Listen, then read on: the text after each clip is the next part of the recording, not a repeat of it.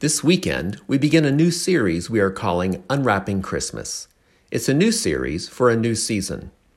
This series is all about looking at Christmas differently, that is, unwrapping Christmas in a different way. We start with unwrapping God's gift to us this Christmas. God is a giver, and everything is a gift. He has given us birth and life, friends and family, talents and possessions, opportunities and advancements, and on and on. God is a generous giver. At Christmas, we celebrate that God gave us His very best, that God the Father gave us His Son. Perhaps the most famous line in all of Scripture says, "For God so loved the world that He gave His only beloved Son." And then the Son loves us so much that He gave His life for us, that we might have life. God loves, so God gives. God loves, so God gives. Since God is a giver and a generous giver, to grow as followers of Christ means growing in giving. To become more like Christ, you must become more generous as He is generous. It's tempting for us to think of generosity and giving as a label for larger-than-life heroes like St. Francis or Mother Teresa, but it's not so. Nearly every moment of every day, we have opportunities to give something to someone else. And giving doesn't require an extraordinary service or heroic virtue. It simply involves thinking of others more. In our heart of hearts, we want to be like that, don't we? We want to be givers. We want to be remembered as generous people. No one is ever honored for what they received or took from others. People who are honored and remembered finally are remembered for what they gave. Generosity is the key to joy and happiness. There is joy in giving in a way that benefits others. While we want to be givers and generous people, we faced obstacles to growing in generosity. One obstacle is the sheer instinct for survival. I think of myself first and at the exclusion of everyone else, because human nature is designed for survival. A second obstacle that flows from the first is a scarcity mentality. I fear there won't be enough for me. If I give my money or resources, then I won't have enough. If I share a contact to help you, then that contact will be less likely to help me. If I give you my time, I won't have enough time to get done what I need to get done. We often think of life in this zero-sum game that generosity decreases my own resources. Zero-sum game means one person's gain is equivalent to another person's loss. Do we think that way? A third obstacle we face is the fear of being taken advantage of. I have to admit, this is a huge one for me. I've seen so many people in the church world who have given of themselves to others and just got used up and burned out. It happened to me at one point a number of years ago. I felt like I was giving all I had to give, and some people were just taking advantage of me. Maybe we don't give because we don't want to be in that position. In his book, Give and Take, best-selling author and research psychologist Adam Grant reports on a research project he undertook of the American workforce. He found that employees, broadly speaking, fell into one of three categories: takers, matchers, and givers. Takers are people who focus on what's in it for me. Takers like to get more than they give and put their interests ahead of others all the time. Their motto is, you have to look out for number one.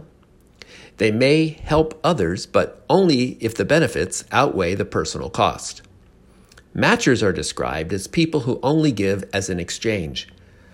I'll give to you and you give to me.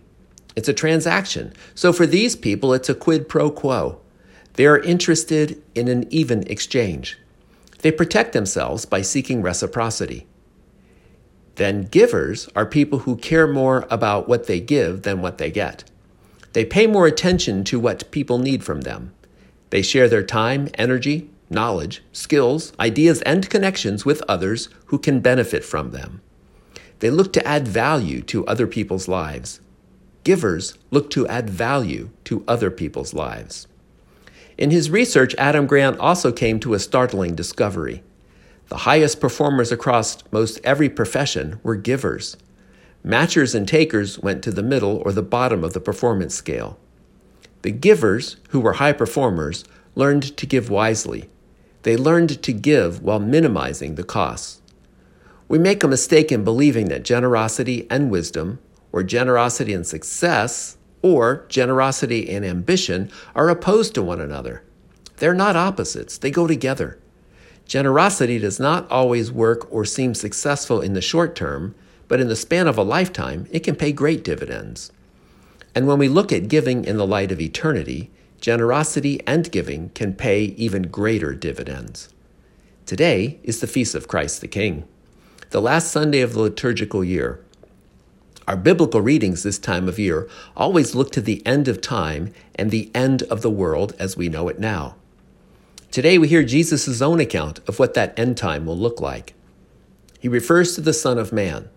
The Son of Man is a title that indicates Jesus will one day have authority and power over all the nations.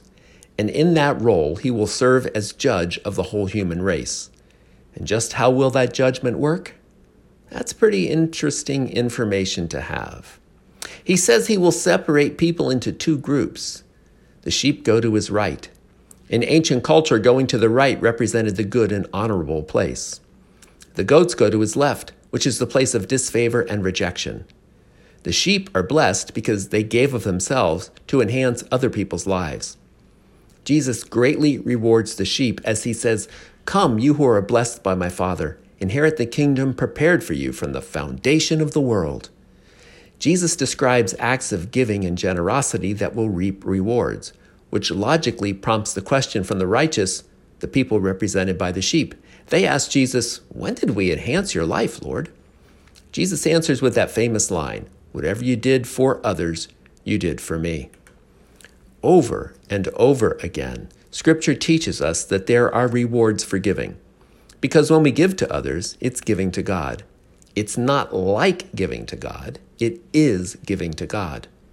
There are certainly opportunities to do this all around us, all the time, especially when it comes to our support for things like outreach and Catholic charities.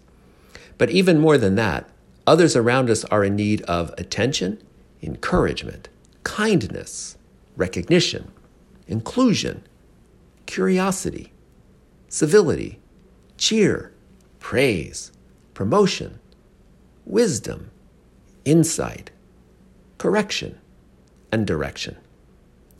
The parable in the gospel today ends starkly with a judgment in which some are included in the rewards and inheritance of the life of heaven, and some are deliberately excluded. A sobering thought for sure, but not one that's meant to scare us. Rather, it's meant to encourage us to give. The givers, in the act of giving, have achieved the right character for the life of heaven. The takers, in the repeated response of taking, have not. They're excluded from heaven because they have chosen to be excluded. They have chosen to take rather than give. At this festive season of the year, we are more inclined to give to others. The instinct for giving and generosity takes the upper hand. It's easy and expected. But how about we do it more? Do the unexpected. Be on the lookout for opportunities to be generous as a way of giving to God who rewards our generosity. Over the next few weeks, we're going to work on returning God's generosity so that all of us grow to have a generous character, like God does. Be on the lookout to give to people around you. Every day when you wake up, ask God to help you to notice the opportunities you have to give as a way of giving back to God, no matter how big or small. The Christmas season reminds us that God has not treated us fairly. God has treated us generously. When you unwrap Christmas, that's what you find. When you unwrap Christmas, you will find God's great generosity.